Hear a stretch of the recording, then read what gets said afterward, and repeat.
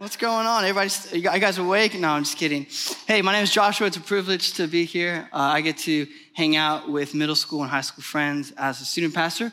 Some of you guys may know me as a dance pastor. Shout out to Visionite. Yeah, let's go.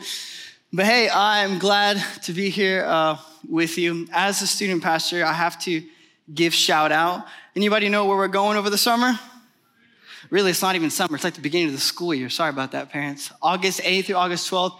We're going to Camp EXP. Come on, somebody.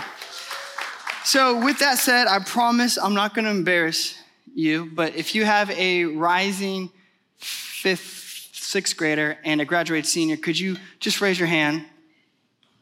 Okay, come on, rising.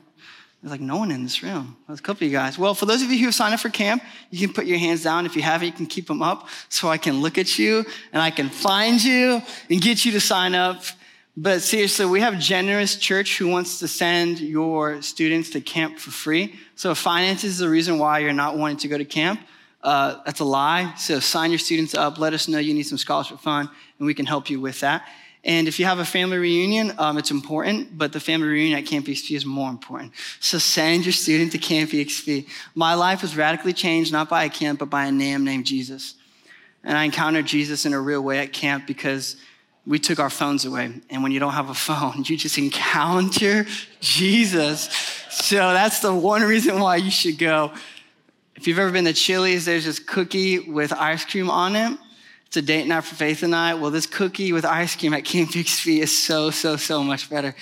So there's a lot of reasons other than Jesus to go to camp too. So sign your students up. You can go to the events page for that. But glad to be here with you guys. Thank you for those who've been asking about Ari's sleep and Faith's sleep. None of you have asked me about my sleep, but that's okay.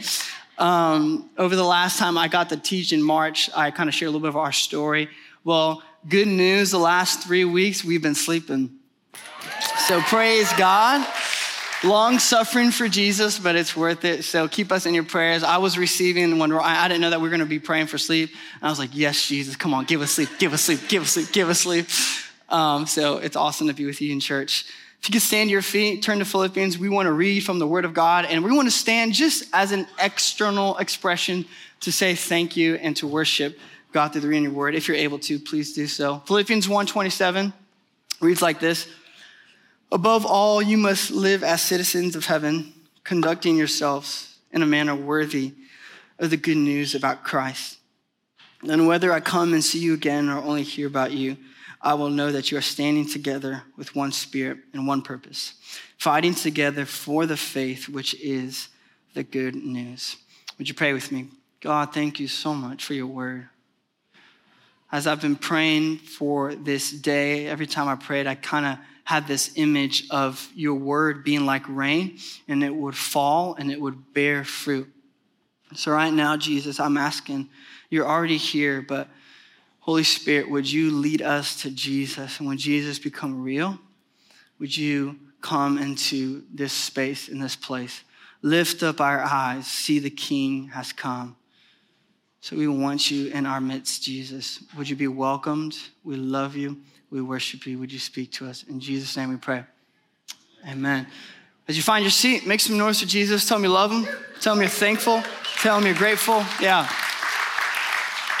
So I'm excited to introduce to you a sermon series that Thomas is going to be leading. But he said, hey, so we're doing the sermon series on the letter of Philippians, but I can't intro it. And you're the only pastor that is available. So you have to preach. I was like, what?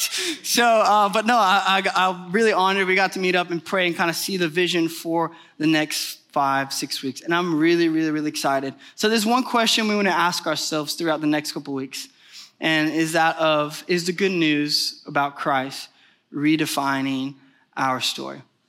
Is the good news about Christ redefining our story? The gospel is the good news that God's kingdom has come near through Jesus. That the reign, the will, the rule, the manifest presence of God, the plan of God, the heart of God has come near into space, into time, into earthly reality in the life of the Messiah, the promised one to come, and his name is Jesus. And Jesus lived a perfect life, tempted to sin, but yet did not, because he was in full submission to identity as a son who is loved, full submission to the work of the Holy Spirit, full submission to the plan of God. Jesus was 100% God, and he was 100% man, but he taught us the way of the kingdom of God. And he lived the perfect life that you and I fall short of every day. And then more than that, he gave up his life on a cross so that he would die on your behalf, that his blood would be shed for your forgiveness and for mine, that would be cleansed from what plagues our life in its sin. And the wages of sin is death. And Jesus lived a perfect life. He died our death. And in that death, the error, the sin, the wrong, all the brokenness of the world was crushed. And the wages of sin is death. And Jesus defeated that through death by his resurrection. And that is some good news, so that we can have life not only in the next, but we can have life now in the present. So all of that, the life of Jesus, the death of Jesus, the resurrection of Jesus, means that the power of Satan, meaning the power of evil that is in our world, the sin that is in me and in you, that's the problem of our world, is sin in us. The enemy, the sin, and the fear of death will no longer have the last word. But the last word is Jesus saying, it is finished. The work is done and the work has begun, that the kingdom of God would advance in bringing love, joy, peace, patience, goodness, gentleness, faithfulness, self-control. That the gospel would be a story of a man who would come to change our story, so that we can be fully alive, fully human, in Christ, living for the glory of God. Is that some good news today? That is some good news, and that is the message that we never need to leave, but we need to stay in the simplicity of the gospel, that the death and sin and the power of hell no longer have the last word. So it's this news of Jesus coming to save man from sin, and Jesus coming to give us new life in the present that changed the author of the letter Philippians, and his name's Paul. Paul was changed by the gospel of Jesus. He actually persecuted what Christians were known at the time as people of the way. Paul was killing people of the way in the name of God. And then Jesus meets Paul and says, why are you persecuting me? And then Paul's like, oh snap, I'm encountering the living God. And then Paul repents of his sin, changes, and then he ends up becoming a father of the faith, one of the apostles, meaning one of the sent ones, to start the new community of Jesus, to reinstate the kingdom of God in the people of God. So Paul is in that space when he writes the letter of Philippians. And imagine with me that in Moore County, we're in a space where there's tension to be a Christian. And then more than that, this tension to eventually face persecution for those of us who are bold enough to radically live out our faith in the gospel of Jesus. And Ryan Peterson, our beloved lead pastor, news got attention of his sermons, but more than that, news got attention of us as a people living out these sermons. And we began to be a community of people in the way of Jesus. And we started to face persecution, and Ryan was sent to jail. And then we go and give him a love letter, some Reese's cups, different things, some love offerings, some love gifts. And I'm sent on our behalf as a church to go to Ryan. And then Ryan, as a way to say thank you and as a way to encourage us, asked me to pin a letter and give it to the church. So today I'm here on behalf of Ryan to say we're going to dive into the letter of Philippians. Ryan is not in jail. It's not a true story. But that's the exact context of Philippians. It is the reality of a man writing a letter to a people because of a new story called Jesus. And it changed Paul's life, and then there's an invitation for that life to be changed in the lives of those around us. Do you guys remember the power outage? So not that that was persecution, but remember like we were here at church and there was like candles all around us and there was lights, and we're just like, like going in on the presence of Jesus and like worshiping, I was like, this is the greatest day to be alive, to be a Christian. Because like nothing's gonna stop us from gathering under the presence of God with the people of God so that we can fill the city with Jesus. Man, I was excited. I want you to imagine that tension, and let's live out that tension in this beautiful summer of realizing there is a work to be done in us and through us. Our vision is to fill the city with Jesus. It's not a cute slogan. It's not a cute mantra. It's a dream that beats in our hearts. We have to fill the city with Jesus because our story has been changed by a man named Jesus. Anybody know what our mission is? Not in a negative, that's our vision. That's the dream. That's where we want to go. We want to fill the city with Jesus. But how are we going to get there? That's our mission. So how are we going to get to the place of filling the city with Jesus? Discipleship. Discipleship. We will forever be in a series called Discipleship until Jesus comes back and steals his reign and the new heaven and new earth is here. We might have a little series here and there, but it's all under this word called discipleship. So we're stepping into the letter of Philippians, continuing in this series called Discipleship. Because this is a quote that I've come by. It's from Dallas Willard. And it reads like this. You can put your eyes on the screen. The greatest issue facing the world today with all its heartbreaking needs is whether those of us who are identified as, quote, Christians will become disciples. And here are three words that best understand what that word discipleship is. Students, apprentices, practitioners of Jesus. Steadily learning from him. We're learning from him how to live life of the kingdom of heavens, how to live life of the kingdom of God in every corner of human existence. So the greatest need in our community is that those of us who are called Christians will become Christians. What does it mean to be a Christian? It means to follow the way of Jesus together in our city. That we would be with him, become like him, and do what he did. That we would be convinced, not of an intellectual theory, not of an intellectual story, but a real reality that the kingdom of God has come near to bring the end of sin, the end of death, the end of wrongdoing, and bring justice once and for all, to bring a new community of people that would live for the glory of God. Does that not sound amazing? That our sin would no longer have the last word, that death would no longer have the last word, that the spiritual warfare in our life will no longer have the last word, that the persecution and the suffering would no longer have the last word, but the last word would be the news of Jesus, the Messiah, our King, our Lord, our friend, our brother, our Savior, our everything. It's all for him. And this is what Paul invites us into. So the question we want to ask ourselves is the good news about Christ redefining our story. The story that you and I have, the story that you and I are living is the good news about Christ redefining our story. I don't know what the answer is for you in this context and journey of your life, but for Jesus, it was absolutely yes. For Paul, it was absolutely yes. What we see in the letter of Philippians is this kind of major theme. It's on the screen behind me. Being a Christian is seeing our own story as a lived expression of the good news. Through 4 chapters, chapter 1, chapter 2, chapter 3, chapter 4, really it's not even chapters, it's one whole letter.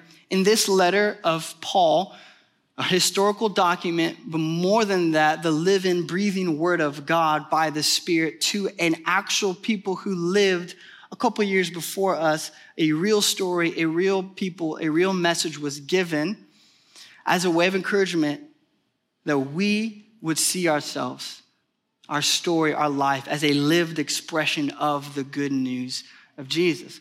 Chapter 1, we see Paul imprisoned, suffering for Jesus. He says, whether I live or whether I die, it's gain to me, because Paul says, if I die, I'm gonna be with Jesus, let's go. If I'm still here, I'm gonna preach about Jesus, let's go. Like Paul was not tied down to his circumstances because he was convinced of this story. Chapter 2 is one of the most beautiful pieces of poetry in the Bible, and it's Paul talking about the gospel. Jesus became lowly like a servant to the point of death so that at every knee and every name would confess that Jesus Christ is Lord. And it talks about humility. It talks about how to be humble and live that way of life. Chapter 3 is Paul talking about everything that would, quote unquote, make him right with God and everything that would, quote unquote, make him right with people, meaning anything that made Paul good, he says, I don't care because my goodness comes from Jesus. He says all of this is worth nothing. He actually says, I count it as rubbish in comparison to the knowledge of knowing not only the resurrection of Jesus, but Paul says the suffering and the death of Jesus. Paul says, I want to know him like that. And that is where my righteousness comes from, which is the righteousness of Christ. That's where my story comes from, the story of Jesus. So Paul just invites us into finding everything in Jesus through chapter 3. And then chapter 4, if you're familiar with the letter, it's one of the favorites because it just simply is an invitation to how to find joy, contentment, and peace and happiness in struggle and strife. And when we see men and women mentioned in the letter of Philippians, these were men and women who were radically changed by the story of Jesus. So we see 4 simple chapters inviting us into an overall story, which is the question, is the good news about Christ redefining our story? My computer is not working. Whatever. Oh, there we go. So there's the good news about Christ redefining our story. So story is something we want to focus on for the next few minutes. You and I, we have a story that we believe about ourselves. And that story that we believe about ourselves is creating the narrative that we speak over ourselves and over others every single day. And then that narrative ultimately ends up beginning to create a type of life that we live out. There's a phrase that I've introduced over the New Year's, and I want to introduce it again. It's that identity impacts beliefs. And beliefs is where story, and beliefs is where narrative comes from. So identity impacts beliefs. Beliefs form thoughts. Thoughts drive decisions. Decisions birth actions. Actions make reality come to pass. It's not to say that everything we're doing is a byproduct of the reality, because I didn't choose for my parents to get a divorce. That reality was something out of my control. So over the course of, since my 8th grade year, I've had to learn how to come to peace with that reality, and it's come by understanding my identity. And I've been on a journey of my identity transforming my beliefs, my thoughts, my decisions, and my actions to then come to peace with my reality. And I don't know what the story that you have today, but there's a story that you are telling yourself, and it's creating the culture in which you live in. So the question is, what is the identity that we are walking in? What is the story that we have? There's an example that I came across as I was praying about the sermon, and it's a story from Jean Valjean, which you guys know, Les Mis, the novel, and the screenplay and the musical. I love musicals, but it was 3 hours of singing, no talking. I mean, at least High School Musical has some talking in it and some singing. Whew. But nonetheless, I finished it, and it was a great encouragement for this message. But if you know the story, he is in jail for 19 years because he stole a loaf of bread. We see that there's the power struggle of the rich and the poor and the injustice in the land in France, the French Revolution, and so much different stuff. And so he stole a loaf of bread, which is obviously wrong, but he stole it because his family was starving. And then he's sent to jail. And over the course of 19 years, he begins to believe a lie, that he is a dangerous man, he's a convict, he's a criminal, he's a felon, and that his life would amount to no good. So he's released on parole, and he is sent to go to a city. So to get to the city, he has to have food and have lodging, but he's denied every right, every opportunity for that, because on his passport, it says, I'm a convict. So everyone was just pushing him and shoving him away. He ends up on the bench near a bishop, the church that he was at, and this bishop invites him for dinner and invites him to stay. We have this conversation where Jean Valjean is like, I'm a convict, can't you see my passport? I can't go in. And he's like, no, come, have dinner, stay with me. So he stays, they have dinner. Over dinner, they have this conversation about changing into a new man. And Jean Valjean, in a way, kind of has this vow to himself to the bishop as well that I'm going to become a changed person. I'm going to become a better man once I leave. So then as the story goes, he sleeps and he wakes up, stressed as all get out because he's overwhelmed by the reality of what his life has come to. And there's this decision to be who he believes he is, which is a criminal, or to believe who he can be, which is a free man. And he chooses to resort to the only thing that he knows how to do, which is steal. So instead of stealing a loaf of bread, now he steals a bunch of silver from the bishop's house. In the process of punches the bishop in the middle of the night, then leaves and goes. The story continues. The police find Jean Valjean, bring him to the bishop and say, we caught him stealing your silverware. And the bishop says, oh, that was a gift. And Jean Valjean told the police that too, that, hey, this is a gift. I didn't steal it. So the police are confused. And the bishop is like, yeah. And then Jean Valjean is confused because this is totally a lie. And we see this moment. The police end up leaving. And then the story and the narrative in the script, it's eye to eye. And they have a conversation. And the bishop says, Jean Valjean, you promised to me that you would be a new man. And then Jean Valjean has this moment of believing the identity that is being invited for him to become into. And as the script says, that the silver was bought his soul so that he's no longer tied to evil, but he can become a new man. So it's just a story of redemption, a story of grace. And if you know the story, he ends up learning to become, accepting his new name, Jean Valjean, and what that means. And he ends up serving and loving and leading many people and changes his life and the life of his city. Our story, meaning our identity, is what redefines our story. The identity that we believe is what redefines our story. And the gospel is an invitation to discover what is most innately true about you.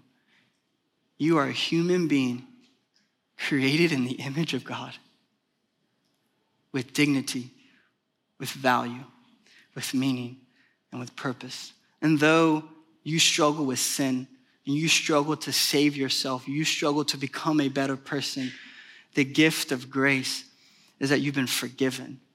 You've been accepted, you've been redeemed, and you've been made new. And Jesus has made a way for you to not identify yourself with your struggle, but to identify yourself with the resurrection and the power and the grace of God, that you were made in the likeness of God, fearfully and wonderfully created for good works, to bring a unique story to this world. There's no one else like you. No one was made like you. You carry an imprint that is unique to the personhood of God that he has given to you so that you would display his image to those around you. And you would have a papa who loves you, and you'd have brothers and sisters who love you, and you would experience what it means to be fully human and fully alive in the grace and the glory of Jesus. That's your story. And that's the deepest part of who you are. But we are plagued with sin. We are plagued with evil. We are plagued with the enemy. We are plagued with death that is telling us a story that is wrong. But there's a new story. And there's an invitation in the letter of Philippians to discover this story of transformation. So we are all being formed by the stories that we believe. And behind me, there's a graphic that kind of expresses a way of formation. We all want transformation. We all want to take our next step forward, but we don't know how to. And right now, we all have stories that we believe. We've been spending a lot of time talking about that. But then we have habits that are happening in our life.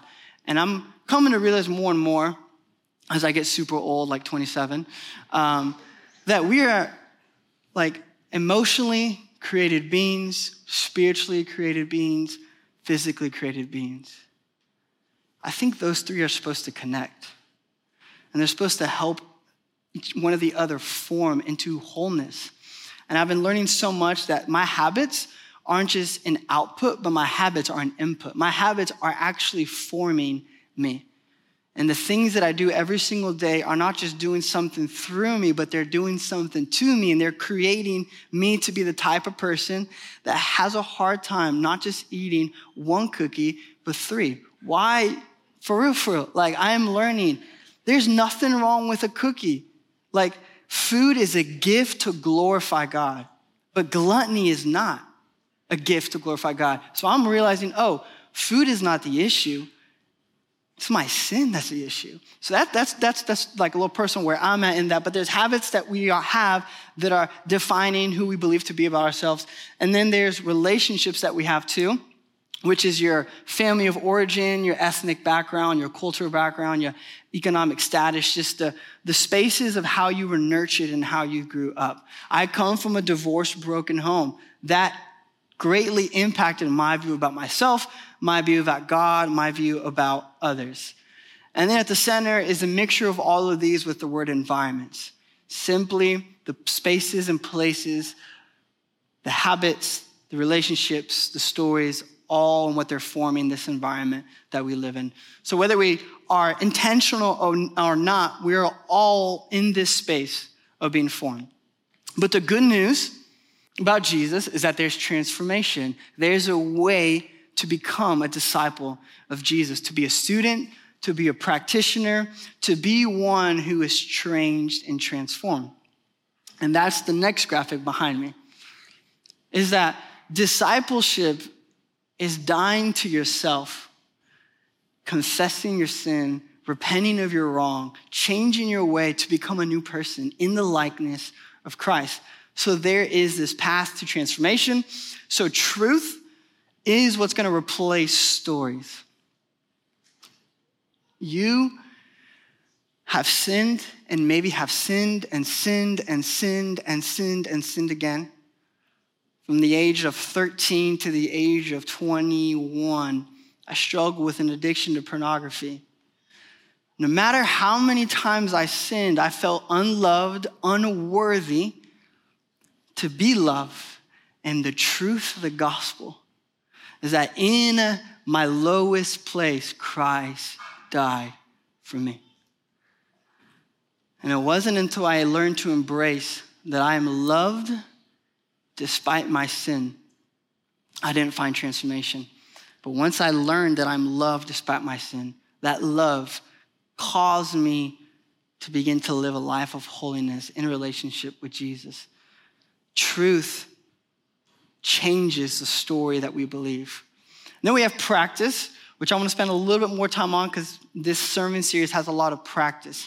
Practice is what replaces habits. I think we can all agree in a natural earthly experience, to learn the guitar, you have to practice. For me, in March, I ran a half marathon and it was awesome. And I played soccer through high school, and I was the guy that would work out hardcore for 3 months and then stop for 3 months and then back for 3 months. So I had a little bit going for me, but at the very beginning, I could not run 13.1 miles, but I could run 3 miles. Now, I couldn't run 3 miles at an 8 average pace, but I could run 3 miles at a 9 average pace. So I started to figure out what was my training process and program, and I just need to vent. So I did the half marathon. If you saw me, some young guy with awesome, amazing looking hair going down the road without his shirt. Hopefully no one realized it was me. It's like when you see like your teacher at the pool and you're like, this is weird. Anyway, it's just like, is that a pastor of grace with the shirt off? But anyways, we digress. So I trained on like, the highway, and I trained at the reservoir. So I'm going to a trail run, which I thought was like the reservoir. Where this trail run was up and down, 300 people going into the small little space. It rained the night before. There was a moment where I slid down and hugged the tree. And it was in that moment I realized I'm not running, I'm surviving for my life. So my wife is disappointed in me because after I finished, she was wanting to celebrate. And I was like, don't talk to me. And then I'm like, why are you mad at me? I ran 13 miles. I guess she waited, but she was ready to be like, woohoo, we did it. I was like, it was terrible. It was so hard. So I did it. Now, the reason why I did it and I was able to finish because I trained how to finish. At the very end, I was like, usually you're supposed to run real fast when you see the finish line. I was like, I'm making it. And then some older lady just passes me. I said, no, I'm going to win. So I trained my body how to have that like last spurt to keep on going. So in the spiritual, We just assume because God is so gracious and benevolent and loving that we have this moment with God. Oh yeah, I can pray now. I can read my Bible. I can forgive my neighbor. I can tithe. I can practice repentance. I can do all these different things that Jesus tells me to do. But we forget that discipleship is learning how to live a new way of life. And it's this process of practicing a new way of life. Jesus says, the one who comes to me, the one who hears my words, and the one who puts them into practice is the one who builds his life on the rock. Meaning, he says, then the one who hears my words and comes to me, but does not put them into practice is the one who builds his life on the sand. Now, I'm not preaching religion. I'm not saying we have to earn God's love. But I'm saying because we've received God's love, it changes us to become the image of love and the likeness of Jesus. So there's a reality to working out. I mean, Jesus' Sermon on the Mount, if you look at the whole sermon, I think everything was do. Jesus calls us to do something. So there's a reality to our faith that should look like me training for a half marathon. There should be a practice, a changing of our habits into the practices in the way of Jesus. And then we have community, which is how we're formed. We are found by a father, but we are formed in family. 16 years old in this space. I grew up as a Christian, loved Jesus all my heart. But there was a moment where I was stuck. Again, my sin, my addiction to pornography. I was lonely. I was depressed. My family had been divorced for a couple of years. I was coming out of a relationship that was not godly, and I was just really struggling. And I was not running to God, but God was running to me, and I was embraced by the love of God. I can't explain the moment, but I felt like he held me in his arms, and there was this moment where I was met in my brokenness. But what was really cool about that moment is he immediately said, now go tell Brandon DeBianca, who was my student pastor at the time. And we'd already had a built relationship, but I told him everything, and I asked him to help me. And through a relationship with him in person, I found transformation. Because what community at its simple, most essence place does, community is a gift from God to you and to me so that we can heal. Because community is a space where we can be seen for our utter filth and accepted for our utter filth and loved out of our utter filth into embracing holiness in the way of Jesus. Holiness can only happen in the context of intimacy with Jesus and the context of intimacy with another human being. If you would know the sins that I've confessed to men and to people, you would be like, why is he on this stage? It's because the grace of God has transformed me as I learned to say, here is who I truly am, and embraced and loved, and then called into repentance, and then called into holiness, into Jesus. So we change our stories by truth. We change our habits by practices. We change our relationships by community. And all of these can only happen if the presence of God is working. If we have truth, we have knowledge. Knowledge puffs up. Knowledge provides pride and arrogance, but it's love that actually builds up. If we only have practice and not the presence of God, we become people who are trying to earn God's love and do good things so I can finally be okay with God and okay with one another. If we only have community but don't have the presence of God, then we become someone who only chooses to be around people that looks just like me and agrees with only what I agree with. But if we have truth, practice, community, and the presence of God, it creates life transformation. Philippians 2:13 reads like this. For it is God who works in you, both to will and to work for his good pleasure. God is the one who gives us the desire to change, and God is the one who gives us the power to change through him. And that is the invitation of discipleship. Discipleship is not another thing for you to add to your life and to your calendar so that you can once again already not feel good about yourself. Discipleship is an invitation to a man who is madly in love with you, who will accept you for your worst, but will cause you to realize his grace, his mercy, his forgiveness is sufficient. His death is sufficient. His resurrection is sufficient. And the word that he has spoken over you and I every single day is, it is finished.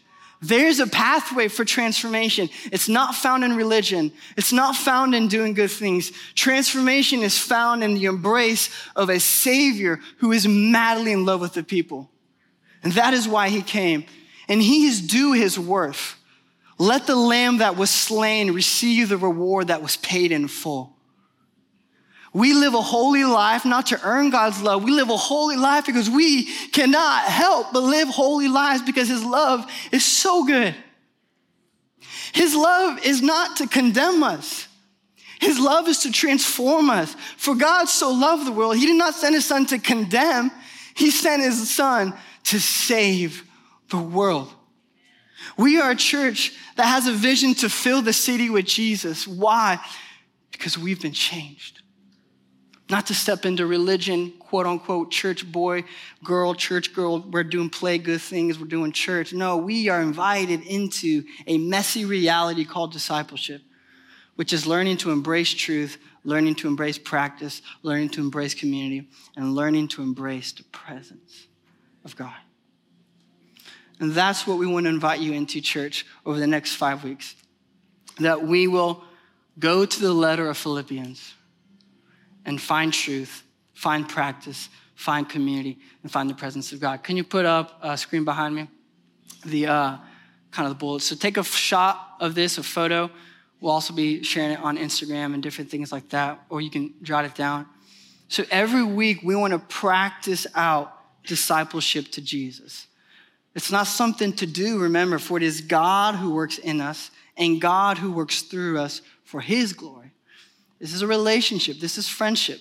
So we want to devote ourselves to truth, and this week it's going to be reading through Philippians 1, 2, 3, and 4. It takes about 15 to 20 minutes, depending on how fast you read.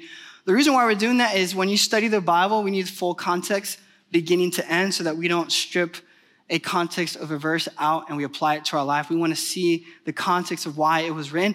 And the letter of Philippians was written to the church and it was read out loud in the setting where it was given. So I think it would be beautiful to practice that with your family, practice that with the best friend, even practicing that alone. You won't have more reading than that than this first week. Next week, it'll just be chapter 1, and each of those takes about 2 minutes to read. So look at your calendar, find about 20 minutes in the next 7 days to sit down out loud, read through the letter of Philippians, because it's going to be pretty powerful. We're going to practice out a prayer response, which is found in Philippians 4, and I'm going to give to you that, guys, right after I finish walking through this. And every week there's going to be a life application from the letter of Philippians to practice out, because, we want to step into that flow, into that movement. And then community. We want to share this with each other. We want to share how is the truth of Philippians, how is the practice of Philippians impacting us so that we can talk aloud. Because remember, transformation only happens by being found in a family, by being formed in a family. So take that as an opportunity. I know the next couple of weeks it will be busy, but make time to talk with each other. And we as a church want to be able to tell you guys the story. So go to Instagram at gracechurch_SP. and or gracechurchsp.org/story, or just tell all the team that you know who are on staff. Because every week we want to, whoever is teaching, we want to start off the services with saying, hey, the Lett family this week read through Philippians and they experienced such a peace in their home as they read out loud the Bible. Simple as that. We just want to be able to encourage and build up our faith because we are in movement towards Jesus and doing that. Sound good? So this is an exciting opportunity for us as a church to take another step into discipleship. Again, not adding to our lives, but realizing this is an invitation to experience the presence of Jesus. And with that said, we want to turn to Philippians 4. because this is the prayer response that we're going to do. And you can go to our Instagram because we'll have it there too. So take a photo of what's behind me. But Philippians 4 reads like this. Rejoice in the Lord always. I will say it again. Rejoice. Let your gentleness be evident to all. The Lord is near. Do not be anxious about anything, but in every situation, by prayer and petition with thanksgiving, present your request to God. And the peace of God, which transcends all understanding, will guard your hearts and your minds in Christ Jesus. So this portion of scripture has been a lifeline for me. I now can interpret, understand, and practice this prayer out in a matter of minutes because I've been doing it since I was like 16 or 17. When I started to read the Bible, Philippians was only 4 chapters. I was like, I can handle 4 chapters. But this prayer has radically changed my life. And I wanted to introduce it to you guys because it's going to feel like there's a war in your schedule, in your time to be with Jesus, in the struggle that you are facing. But there's an invitation to experience the peace of God. So we want to, number one, find a quiet place. And this is where you can snap a screenshot of this practice. We want to find a quiet place for your distraction instead of 1 to 5 minute timer. You'd be surprised how 60 seconds in silence with your eyes closed with some beautiful music like this just goes a long way. So if you've never done it, don't try to do 5. Just start where you're at and just breathe slowly, close your eyes, in and out. And then secondly, once the timer is done, you want to begin to tell God what's on your mind and your heart. Express exactly what you feel. Part of the reason why some of us are not growing is because we keep lying to ourselves and we feel like God cannot handle our pain. God cannot handle our struggle. God cannot handle our frustration. Man, we're human beings. We have to grieve loss. We have to process emotion. So give yourself freedom and space to do that and tell God exactly what's on your mind. He's not scared of it. After we do that, the Lord is near. We practice stillness. Then it says, don't be anxious about anything, but in every situation by prayer. So we fully express who we are to God. And then it says, bring your petition to God. So then we step into now asking God, God, I feel depressed, so would you please fill in the blank? God, I feel anxious. Would you please fill in the blank? God, my boss sucks. Would you please fill in the blank? Whatever it is, just like pray God to intercede, to do something on that behalf. But then it says, present prayer and petition with thanksgiving. So then after we do that, we want to tell God, thank you for who he is. God, you feel so distant from me, but your word says that you are close, so thank you. And just begin to tell God, Jesus, thank you that you died on the cross for my sin. Just whatever it may be, just begin to be gratitude, be grateful for the things in your life, because we never want to move away from the image of God in that space. And then lastly, we just want to sit with the timer again so that we can enjoy the peace of God that is given as a promise that will transcend our understanding and our hearts and minds in Jesus. Would you stand with me, guys?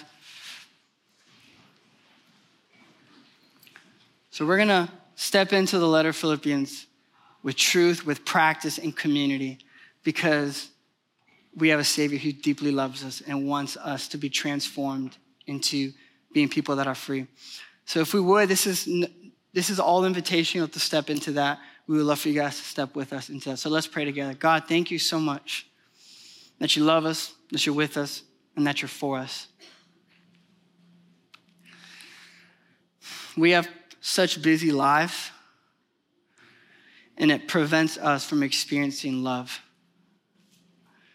So God, our prayer over the next 5-6 weeks is not to be busy,